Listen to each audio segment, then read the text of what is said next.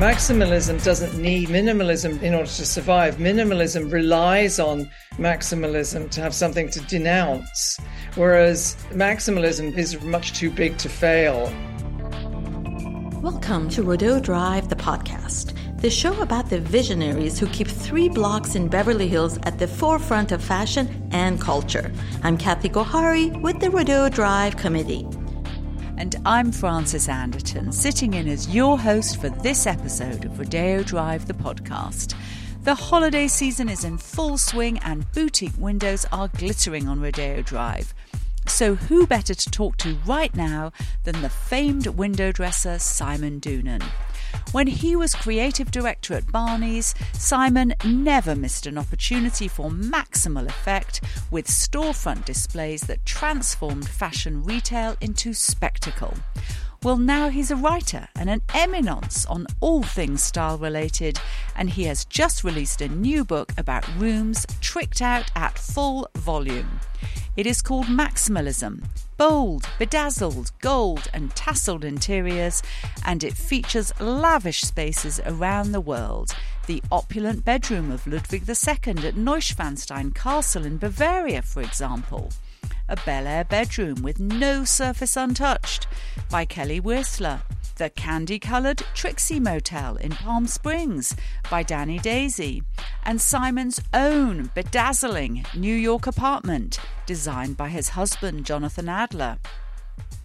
I caught up with Simon on Zoom and we talked about why you can never layer on too much and how maximalism is right at home in Los Angeles, dating from the golden age of Hollywood. It's not just interiors, like maximalism, everything from Busby Berkeley to the architecture, Tiny Nailers coffee shop. It's like maximalism has a very profound link to LA, I think. And showbiz is inherently maximalist. I was thinking about maximalism today, like there are many trends currently, but maximalism is definitely a trend. If you think about these new performing venues and concerts like Taylor Swift, Harry Styles, all of these people now do these maximal shows. And Harry Styles ran for 15 nights subsequently at Madison Square Garden. Everybody gets dressed up to go. Everything about it is maximal. So there's a maximal trend. People, I think, because we live in such a visual, screeny kind of world, that maximalism, like minimal decor, doesn't mean anything online visually or on your phone or on TikTok. Everything has to be maximal. And LA is at the center of the culture in so many ways.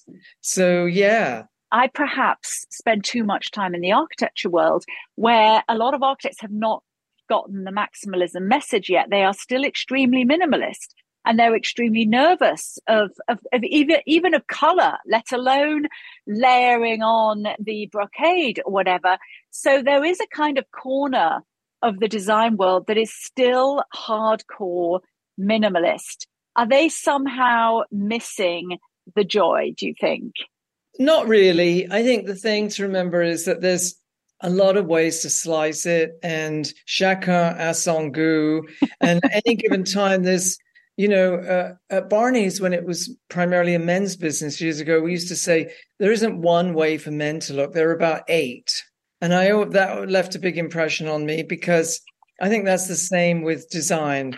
There isn't one prevailing look. There's about 4 or 5 probably that you could chart, and there are definitely minimalist trends. I just think maximalism is more life affirming, and maximalism doesn't need minimalism in order to survive. Minimalism relies on maximalism to have something to denounce, whereas maximalism is much too big to fail. It's like less is more and all that stuff that maximalist designers can just have a good laugh and watch people tormenting themselves with minimalism. There's another trend too that you might be referring to, and that is with this sort of frenzy of art collecting. Everyone you meet is an art collector now. They tend to go for a more minimalist interior because they don't realize you can slam your paintings onto a very heavily patterned wall and they might look great. There's a lot of white wall interiors at the moment because I think they're looking for a gallery-esque kind of situation to park their prestige art purchases. But so that's another trend. But like I say, I think there's probably, if you and I sat here, we could name all the different trends. But I think maximalism is the most life-affirming, the most fun, the most the most memorable things you'll always remember, etc., etc. Yes, and ultimately possibly the most human, because to be human is to decorate, I think, which drew me back to a quote that I got once in an interview with Frank Gehry, who you cite in the book as a maximalist. And at that conversation, Frank, in connection with this topic, said pithily, minimalism is a dead end. Yeah. A bunker is a bunker is a bunker. You can only keep paring things down for so long before there's nothing there. Whereas that's exactly. You can become a maximalist hoarder and just keep adding and adding and adding. And then I do have to ask you, at what point does Maxi, as you condense maximalism down to, at what point does Maxi become messy? Because yes, there is the world of hoarders.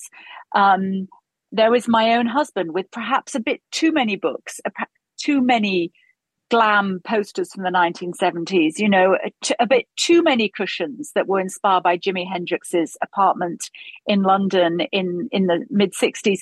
For you, with the design eye, when does it tip from maxi to messy?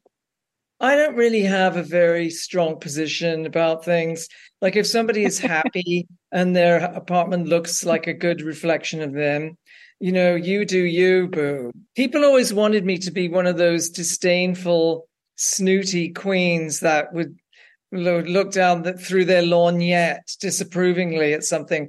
And I've never been that person. I think it's because I grew up working class in England and I went to Butlins, when I was 10 years old for 2 weeks. And you sort of get drenched in the fabulosity of maximalism. So no, I've never, I like to see people who look happy and look like themselves, and the same with their houses. So there's no point at which I pull out my red pencil and start suggesting an edit of things, because I don't have that responsibility. I've never been an interior designer. All I ever did with my windows was pile as much stuff in there as I could conceivably get in the door. You're listening to Simon Doonan, author of Maximalism, Bold, Bedazzled Gold and Tasseled Interiors. He opens his fabulous book with a story about an encounter with the late great designer Tony Duquette at his home Dornridge in Beverly Hills. Duquette was a protégé of the society interior designer Elsie de Wolfe. He created costumes and sets for Fred Astaire musicals and for theatre, opera and ballet. He won a Tony Award for Best Costume for the original Broadway production of Camelot. And in his 80s, he designed unique fine jewellery for Tom Ford at Gucci. Meanwhile, at Dornridge, Duquette created his personal world. He filled his home and garden with antiques, chinoiseries, sunburst sculptures, gold leafing, tapestries, and cleverly upcycled trash. It was, writes Simon, an unhinged visual extravaganza. I lived in LA and I was fortunate to meet so many great people who were maximalists themselves. And Annie Kelly, who's married to Tim Street Porter, and Lisa Eisner, fantastic jewelry designer, fashion maximalist, they said to me, we'll introduce you to Tony Duquette. Maybe you can show his jewelry at Barney's. So they schlepped me over to Dornridge, his wonderful house, where he lived with his wife, Beagle, who both of them are now deceased, obviously. And he's about 6 foot taller than me. He was sort of like a priest. He opened the door looking like a priest with massive rings on both hands and a strange turban and these big robes. It was like you were going into Dorian Gray's apartment, like a fin de siècle eccentric. And he showed me around, and it was really delightful because he had a wonderful sense of grandiosity, but it was mixed with a craftiness where he would take things like plastic drinking glasses and make them into an incredible chandelier and using found objects. And anyway, we chatted and I pitched him. I said, if you give your jewelry collection exclusively to Barney's, we can do a launch. And so he said, well, let me think about it and I'll call me in a week. So I called him and he said, yes, I've decided I'd like to do it, but I have a few provisos. I want you to flood the main floor with water and put real water lilies everywhere, those giant ones with my jewelry floating on it. And I was so delighted by this response. So clearly it was completely unviable and over the top. Because I thought, well, that is a maximalist. It's reckless. It's exhibitionistic. It's life enhancing. It's just completely mad. And, and he was deadly serious. He said, I want to see a lily pond there on the main floor. And, of course, we weren't able to do it, but I've never forgotten it. And I thought, yeah, that's a true maximalist. They're very uncompromising. And, completely fabulous, and that's why they serve that role, almost like a mythological role in society. Let's talk about some of the completely OTT interiors in the book. A lot of them in grand palaces, I have to say, and a fair good number in New York, a good number in Italy, and also a good number, I will say, where there's blue, a lot of blue. And I particularly loved the one that was blue tile. And it was like relentless blue decorated tile. Can you please comment on that? Because I did find it really interesting. Yeah, monochromatic. You can achieve a lot with monochromatic drama, especially if it's taken to its absolutely insane conclusion, like the Blue Room and the Jaipur Palace. Which is marvelous. Yeah. And by the way, if one's going to look for a country that dominates in maximalism, I think India would be a candidate. Would you? Oh, yes, absolutely. So the one you cited was Emilio Terry and Carlos de Bestigui, the Chateau de Grousset Tartar tent, Ile-de-France, France, 1963. Right, so that was it. 1963. And it's just like taken to its complete lunatic conclusion. And it is very compelling and and of course it's empty. It doesn't even have any blue furniture in it. So that adds to the drama, especially in juxtaposition with the other more cluttered ones. It almost reminded me actually of the sort of the Taj Mahal or something where you actually stick, as you say, completely monochrome, but completely decorated. But anyway, the book has an abundance. Just tell us one that, comes with a great story. Maybe it's even your own place, because there's quite a few of your and Johnny's place in New York. I would hate to sound self-promoting. So thank you for noticing that. Yeah, my husband and I both have a maximalist bent, as it were. The one I'd like to cite is not one of ours. I'm so magnanimous and self-denying. I was very happy that we were able to include Trixie Motel. It's marvelous in Palm Springs, yes. Yeah, the point of that is that obviously going back to Louis XIV and the 18th century and blah-de-blah, maximalism was the prerogative of the wealthy and the aristocratic. And now the point of Trixie Motel is that there is no budget now. You can be a maximalist crafter. You can make it yourself. You can DIY. It's the democratization of maximalism has happened. So it's no longer an elitist pursuit, an elitist drug, as it were. Anyone can get addicted to maximalism. Like there's another room in here that was in Nest magazine when it first started that has Xeroxes of Farrah Fawcett all around the room as wallpaper. So I thought that was really great. There's obviously, you think of the grand palaces of the world and blah, blah, blah. But the idea that anyone can have a go with maximalism. You can get fluorescent paint and put polka dots all over your room, like Yo-Yo Kusama kind of thing. So like, it's not an elitist thing. It's something you can enjoy and indulge in yourself, regardless of budget.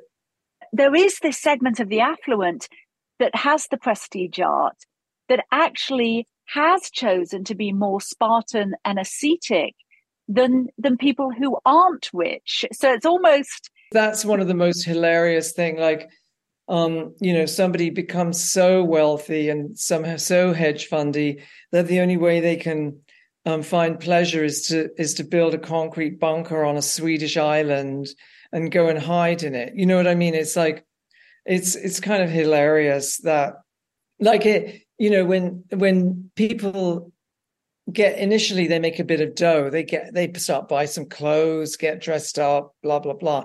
But then super elite wealthy people often just wear gray t-shirts, and it's kind of, or very very quiet luxury. Their luxury is so quiet that it's, even a dog can't hear it screaming. So I find that that's a kind of hilarious trend too, and it makes you realize that maximalism is sort of, there's an honesty about it. It's like, it's sort of showing off, which is kind of an infantile impulse and a very human impulse, and it's a great impulse. It's sort of an entertaining impulse, whereas retreating into a world of sort of pared down battleship gray minimalism is sort of, there's something sort of strangely self-punitive and ungenerous about it. And I think that Succession drilled down into that show. And then also I think there was a lot of conversation about it when Gwyneth Paltrow was in that bizarre court case, and everybody was analysing her clothes and how this very earth-tony, soft grays, how redolent they were of extreme wealth if you knew how to read the knitwear. I just looked at the quote from Chanel. I don't care what you think about me. I don't think about you at all. So that's reminds me, I'm just reading about these dandies, 19th century dandies. And one of Baudelaire's famous quotes is like, it's the pleasure of astonishing others while remaining completely, unastonished yourself. Like, there's something very true hardcore maximalists are often very, very, I guess that's narcissistic, when you're just like, you're wanting to, you're getting pleasure from astonishing other people. And I think great maximalist architects do that. They're not narcissistic. They're just very creative, and they're Barnum and Bailey, they want to entertain and to astonish other people. Oh yeah. No, pure theatre. There is a sort of, I guess, artist's soul in a maximalist, because it's the never-ending artwork that they're producing. When you say that, I think of Peter Marino and Martin Lawrence Bullard, and they do have an artist's soul, and Kelly Wearstler definitely have a total artist's soul. Now, I suppose one of the defenses of minimalism is that it is more calming, and that all this stuff, all these bibelots, can be kind of exhausting on the eye, and thereby on the soul. I'm assuming you disagree, but can a maximalist space also be a relaxing space, or is it by definition stimulatory?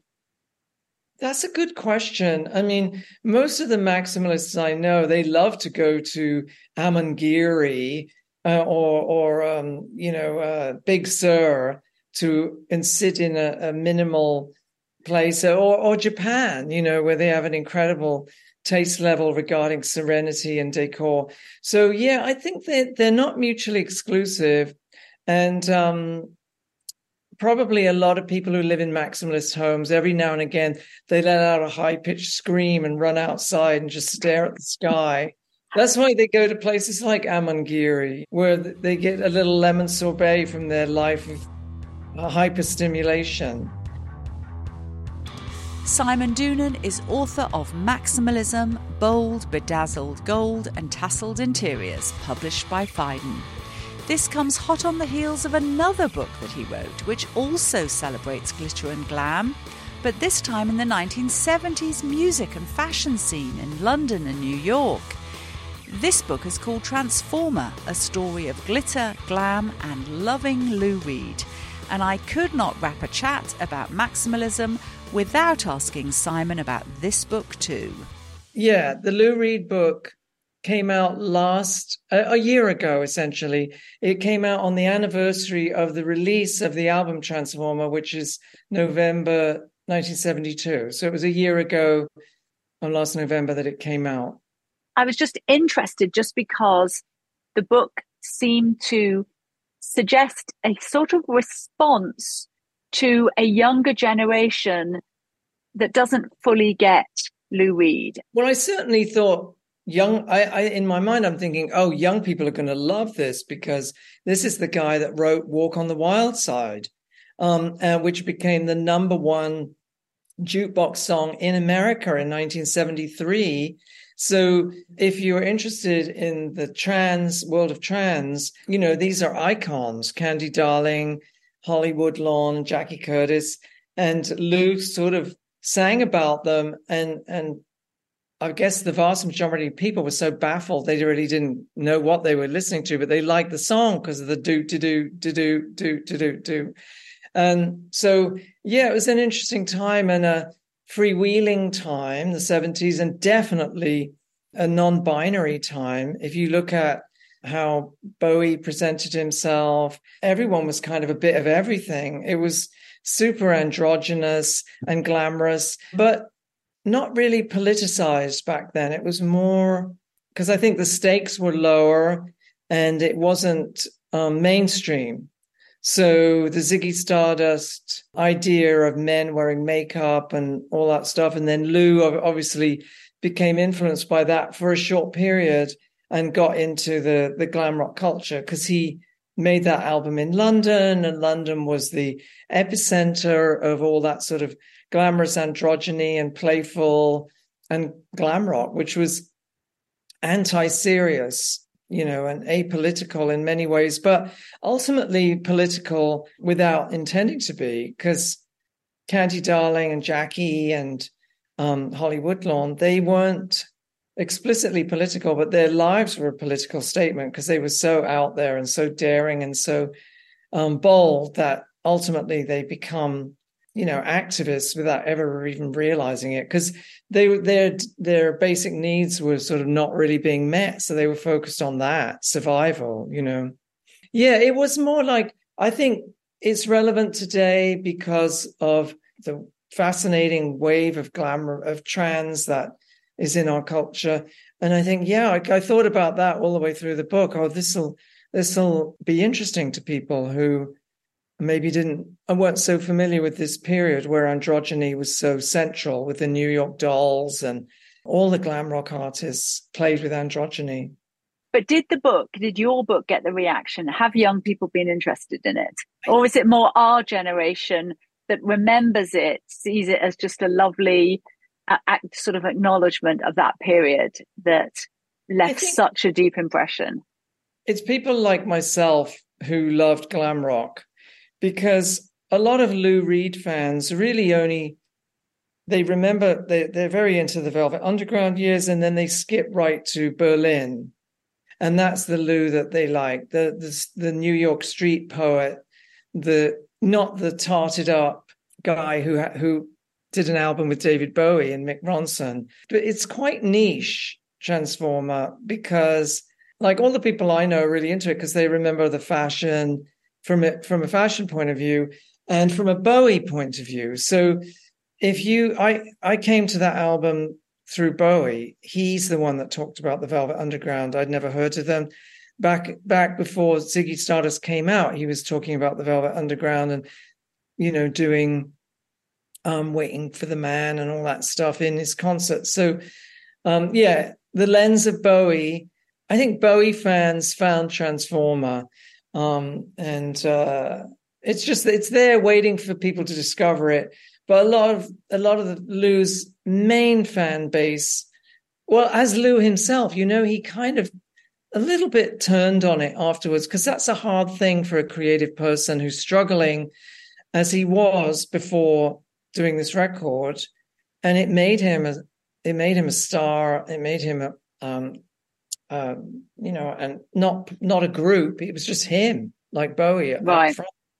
And I think that was a lot. That was he was ambivalent about it, because it was like, well, was this me or was this David? Because if you listen to the album, it really sounds a lot like a Bowie record. Ken Scott, the guy who produced it, he describes the processes of Lou taught the songs, the chord changes to Mick Ronson. Mick Ronson worked on arrangements with Bowie, and then they laid it all down, and then they got Lou back in to lay down the vocals.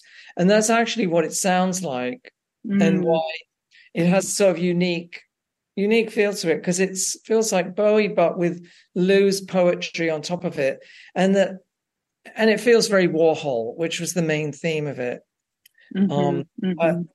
Years later, Lou said, we thought it was horrible that gay people didn't have the love songs that they deserved, the love songs. Oh. And he said that a couple of years later in an interview.